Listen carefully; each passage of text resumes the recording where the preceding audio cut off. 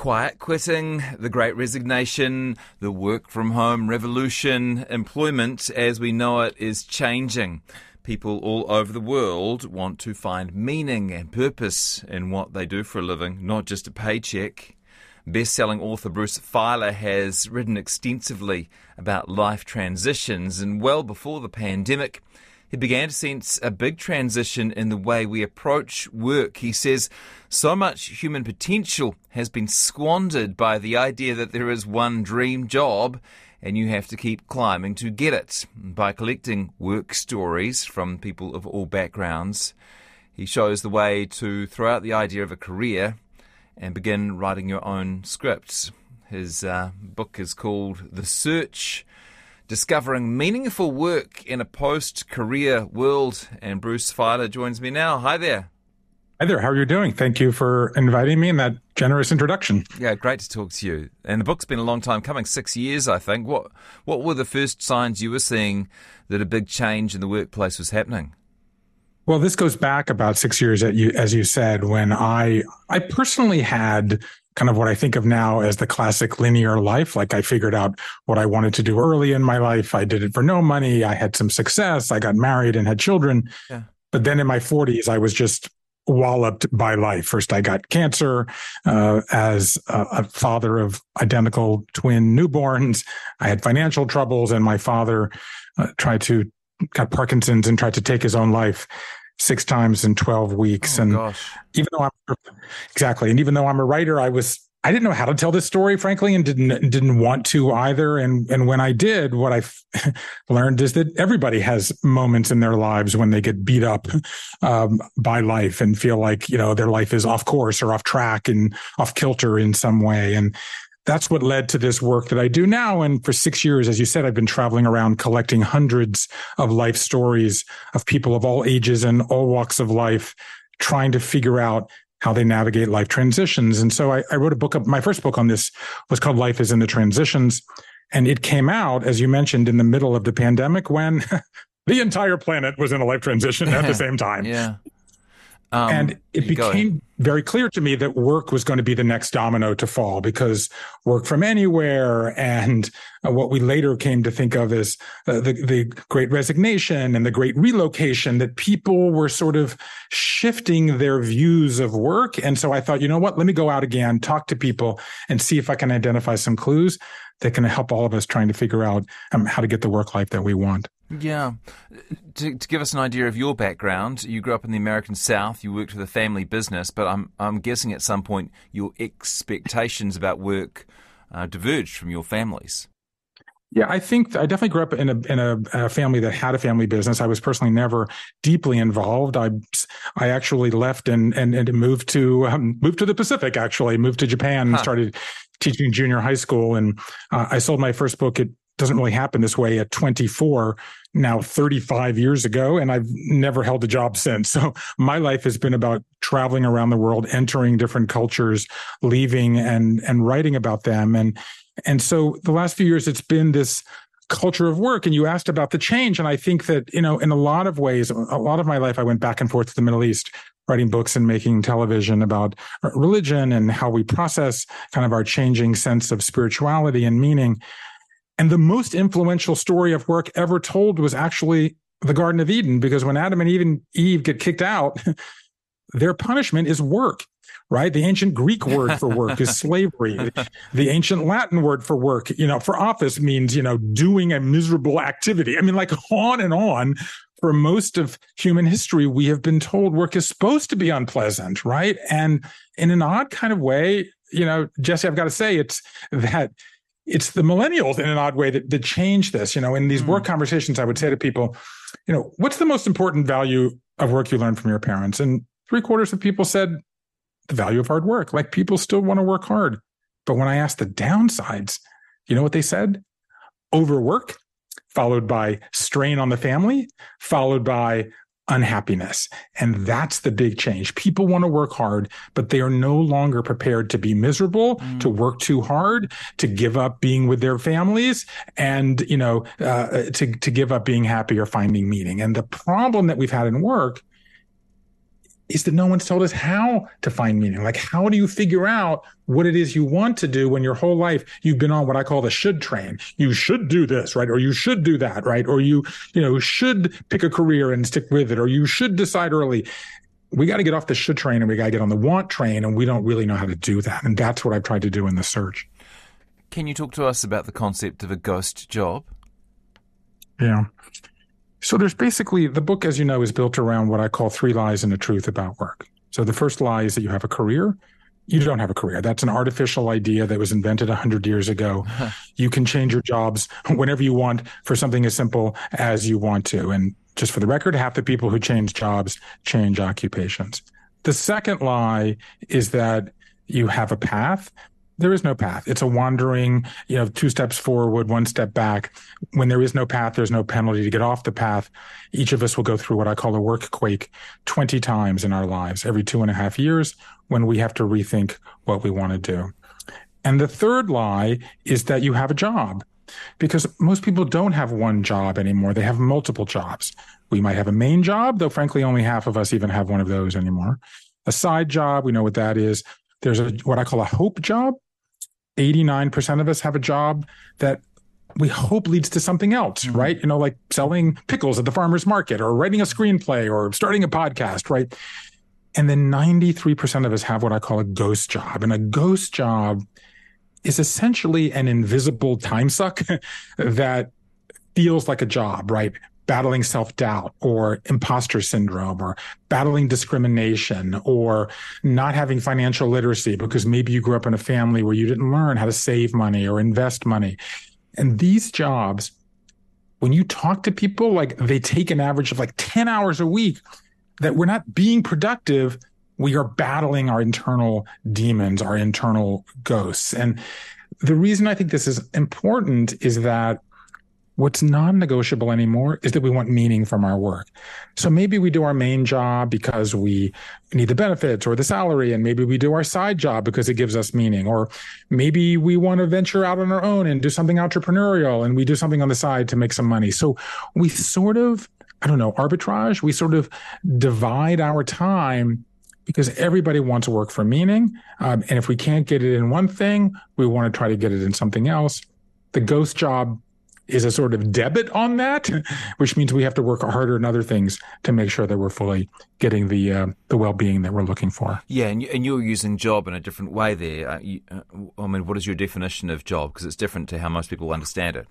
Yeah, which is a great point, because I'm using it the way it was always used until about 100 years ago, right? If you go back, 500 years, the word job was sort of and still the second definition in most dictionaries. It's like something that you do, a task, a responsibility, right? Mm-hmm. It's if you're a parent, like, okay, it's my job to drive my 12-year-old to travel soccer, right? Yeah. As we call it in the country, right? Or my job is to be on the co-op board in my building, right? Or my job is, to do this in my neighborhood. So it's a task. And the word job, to mean only one job, is an accident of history that really entered the language about 150 years ago, when we moved from sort of, the rural areas to the industrial economy, and we had a kind of 9-to-5 job. If you go back in the agricultural world that most of human history was in, most people, they farmed and they made their candles, right? And they educated their young and took care of the old, and everybody did everything. And we kind of turned to this limiting definition. And I think that what's happening in the world today, where we're 24/7 and technology and this kind of meaning moment that I'm talking about, is I think that job, we need to rethink how it is. Because for a lot of people, like, managing their social media is their job, right? I mean, they may do it at night. Being with a child, like parenting is a job for a lot of people now. And the sort of distinction between only men go to work and women stay at home, we're not there anymore, thank God. And as a result, we have to rethink a lot of the expectations we have around work. Yeah, and so what is the value of identifying these things as jobs? Is it so that we're realistic about what's taking our time and taking our energy? Yeah, because I think that the point is the job is not what matters. Is if you think about it as work, and these are different sort of subsets of work, you can get to, say, what I call the one truth about work, right? We talked about the 3 lies. What is the one truth? Only you get to write the story of your work life. Okay, you have a work story. You have a definition of success and a definition of meaning. which is why the second half of my book is what you alluded to at the outset of this conversation. It's what I call a meaning audit, right? It's asking yourself a series of questions, which is, how can I get work right now that brings me meaning today? Not when I'm 21, if I'm 41, or not when I'm 51, if I'm 31, right now.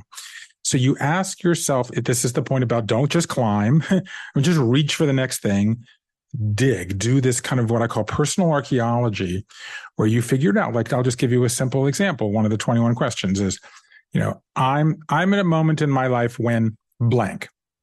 Okay, maybe I'm in a moment in my life when I need to make money because I'm paying off my student debt, or in my case, I dropped 2 children to college last week, right? Or I'm at a moment when I want to give back, right? Maybe I want to fight climate change right now, right? Or maybe I want to run for political office, or maybe I've been doing the same thing for 15 years and I'm tired of working for the boss, and now I want to do something for myself. So I'm at a moment in my life when I'm going to start something new and maybe give up that stability because I can take more risk right now. And the point is, when 20 times in your life you have a work quake, you ask yourself these things repeatedly to make sure you're doing a check.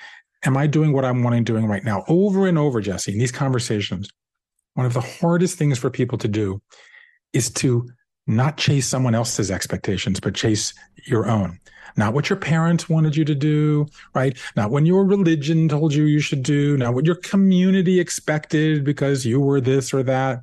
It's, what do you want to do? Because how you define meaning might be different than the person you live with, might be different from me.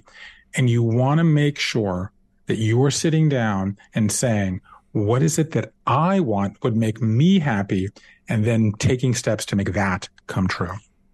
I'm talking to best-selling author Bruce Feiler. His book is called The Search, Discovering Meaningful Work in a Post-Career World. And there are some great case studies in there. Everyone has what you call the unright decision, the one your friends disagree with, but you do it anyway. Could you tell us about that and perhaps the woman working at the CIA? Yeah, I somehow knew you were going to say that because I love this story. Yeah. It's a woman. She's an Asian American. She grew up in the American Northwest, first generation Korean family. Her father gave her a science textbook for her 16th birthday. Message clear. You are expected to pursue this for your work. And she was like, I'm interested in my country, and I'm interested in, and contributing to the world. And so she goes as far from the Northwest as she can to Washington, D.C. to go to college. And as she said to me, she chose the name brand. She goes to work for the CIA. And she said she thought her father would not like this because she said immigrants often have a negative opinion of the CIA. And she's put on the Soviet desk, right? Which, you can imagine the height of the Cold War, like this was the plum job in Washington, D.C. Yeah. She doesn't like it. And she says, I think there's something else I can do. I've always been very organized, and I'm very disciplined, and I'm very structured and conscientious. So she walks away from the Soviet desk to do what? To run payroll. I mean, like the least sexy job, in the United States, we call our nation's capital. What happens? She goes to run HR. She gets promoted to the assistant of this and the assistant of that. And literally she ends up with the highest civilian job in the CIA. And during a moment of political turmoil, she runs the entire CIA, the first Asian American to do that. And I have another story about a man named Tim Pierpont, who grew up adopted in the Northeast, always loved working with his hands. But that was not acceptable where he grew up. Huge pressure on him. So he goes to work for a bank doing commercial real estate until 22 years later, his neighbor, the boss says, "You don't look very good." The neighbor goes home. A year later, he dies from cancer. And Tim Pierpont goes to a Starbucks, makes a list of all the things he would rather be doing than what he's doing now. He don't want to die at his desk like the guy next to him.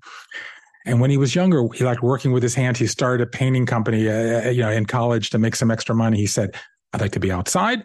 I'd like to be working with my hands. I'd like to be working with making my community better." He quits and he opens a painting company. And the kicker to this story, Jesse, is later in his life, he meets his birth mother. It turns out that she was an artist, and he never knew in his life that this is who he was.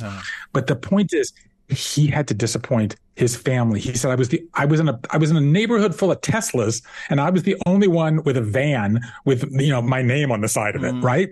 Because he disappointed his neighbors. Maroy Park, the CIA head, she disappointed her colleagues. People disappoint their spouses, even their own parents or expectations. Every one of these stories have what I call the unright choice that's right for that person and becomes the right story. And then by doing this, what I call the abnorm is becoming the norm, right? The abnormal story is now becoming the normal story. And that's what happens when each person decides, I'm not going to chase someone else's dream. I'm going to chase my own. So what does success look like? What is success? I think that's a great question. And I think that's the heart of it. And it's actually the thing that most surprised me. I kind of went in looking for work and realized that I had stumbled upon a new definition of success. So let's go with three things. Success is not climbing. Success is digging. The story is not higher floor, bigger office, better view, greater salary, more benefits. It's digging. It's what do I want right now? It might be that, or it might be making the planet better, or it might be self-expression, or it might be independence and being an entrepreneur or starting a nonprofit. Success is not climbing. Success is digging. The second is success is not collective. It is individual. It's collective. Person after person, they said, success is not just about me. It's what's best for my family. It's what's best for my community. And the final is success is not status. Success is story. I'll tell you a story I've never told publicly because it just happened a few hours ago. I got an email this morning from the city manager of a small city in California, because there's a man named Ken Tang who is profiled in the search. Ken Tang was born in Vietnam. His mother worked in a job that would not have been welcome when the Americans lost the war and the communist regime took over. So his family escaped on the next to last helicopter to get out. He was resettled. He was actually on a ship in the South China Sea for a month, resettled ultimately, and his mother was taking care of his blind father, and he had to supervise his young children with their homework. He became a school teacher. And for 3 decades, his life story was, this is what gives me meaning, until in his 50s, he realized he wanted to change. And he ran for the local school board. And his students came and said, you told us to chase our dreams, and now this is your dream. We want to help you. And they canvassed, went door to door, making him the first Vietnamese American ever elected to the school board in this town in California. And the city tonight is hosting a party in his honor because they were so touched that he appeared in my book, and they reached out to me today. So that is a story. That's not climbing, that's digging, right? That's not living the Asian American dream as we normally think of it, right? Be a doctor or a lawyer or a scientist. That's not individual. It's collective, making the community better. And success is not status. It's story. That's how the definition of success is changing. And the question is, what's your definition and how can you go out and get it? I get the sense that, because I think for a lot of people, finding meaning is equated with finding your passion, following your passion. But I get the sense from you that those are two distinct things, and it's worth knowing the difference. I love this question. First of all, let's talk about the difference between happiness and meaning, because it's the first thing that matters, right? So happiness is fleeting. Happiness is an emotion. It's a feeling, okay? Happiness is today, and it could be different tomorrow. Animals can be happy. But animals can't have meaning. Only humans can, because humans stitch together past, present, and future. Meaning is how you make identity even when you're unhappy, when you have a medical diagnosis, when there's a natural disaster, when there's a pandemic and your path has been upset or dislodged. How you adjust can be meaningful, even if it's not always happy. So that's an important distinction, the first. And the second, yes, chase your passion is the worst advice you can get, because when I ask people, and apologies if you hear a fire truck passing me here in Brooklyn as we're having this conversation, but it's real life here. The problem with chase your passion is when I ask people, I think this is the peak of the siren. We can't hear it, so you're all good. Great. When I ask people, did you follow your passion discover your passion or make your passion, only 1 in 10 said they followed their passion. Why? Because passions change, because circumstances evolve, because you can't know at 20 what you're going to know at 30 or 40. I actually did a podcast earlier today called AI and the Future of Work. Who among us even 3 years ago believed that AI was going to have as much transformative ability on all of our lives as it is? You cannot know what's coming ahead. So if anything, it's a much better piece of advice to focus on what you want to do now and do that to the best of your ability, because you're going to have a family, perhaps. You will become an empty nester, as I have just done. The circumstances will change, your views and your passions will evolve. And sometimes you have to say, you know what? Now is not the right time to chase my passion, because I got to put a new roof on the house, or I got to move my parents into assisted living, and my own needs are not primary right now. But when it changes every 2-3 years, you can say, I can make one choice today and a different one at a different time. So if you can follow your passion, great. But if not, don't worry. You're going to have many chances to revisit it, and you can follow a new passion that you haven't even learned yet. I'd be fascinated to hear if you gave your twin daughters any advice when you dropped them off at university about taking this next step, which is traditionally intended to finish with a job of some kind. Yeah. The answer is yes. Have we met? I gave them advice every day for months. Yeah. But I'll tell you a couple of things that I said. Number one, don't listen to me. Don't do it because you think I want you to do it. Because it was some of the most painful things I heard of, like, I was 40 until I realized I was chasing my parents' dream and my own. So I'm here to support you. I'm here to help you in any way that I can or answer your questions, but don't do something if you think that I or we, your parents want you to do. That was advice number one. Mm-hmm. Advice number two, dig deep into what you're interested in now. I don't know if you have kids this age, or if you're familiar with younger, to tell you, but it was 12 is my oldest of 4. Okay, well, enjoy that while you got it. And they're probably still listening to you. Perhaps I should remind you that my 18-year-old daughters are not particularly interested in advice from me. But anyway, so I dropped I have identical girls, as I said, and they both went to the same school.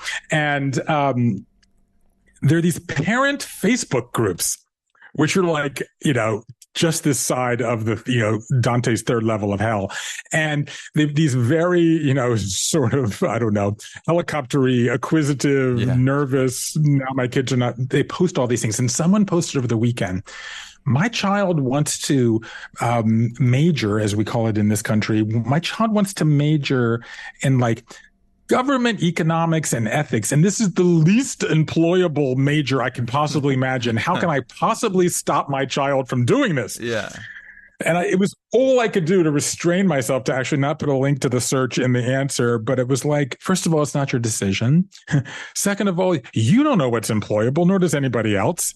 And third, it can change over time. And then the last thing, I have to say, this is a good day to ask me this question, because my children signed up for classes this afternoon and they were giving a report on what happened. And both of them didn't get one of their first choice classes. And what everybody around them had said was, write the professor. And then they both got emails just a few minutes ago saying that they would be admitted to the class. And I thought for months about the last thing I wanted to tell my children before I dropped them off at school. Quite literally 7 days ago at this hour. And what I said to them was, don't wait for it to come to you. Go out and get it. It's not going to come to you.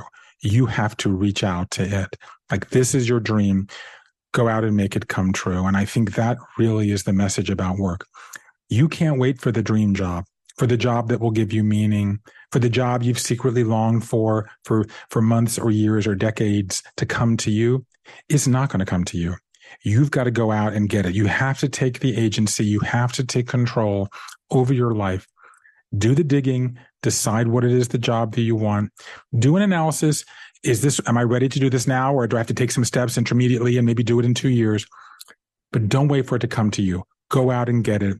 You can write a story of work in your life that brings you the happiness you crave, the meaning you deserve, and the success you can get on your own terms. That's beautiful. And they replied, Dad. Exactly. Roll your eyes. And you said, do you know how much anyone else on earth would pay for this advice from me, this personalized advice?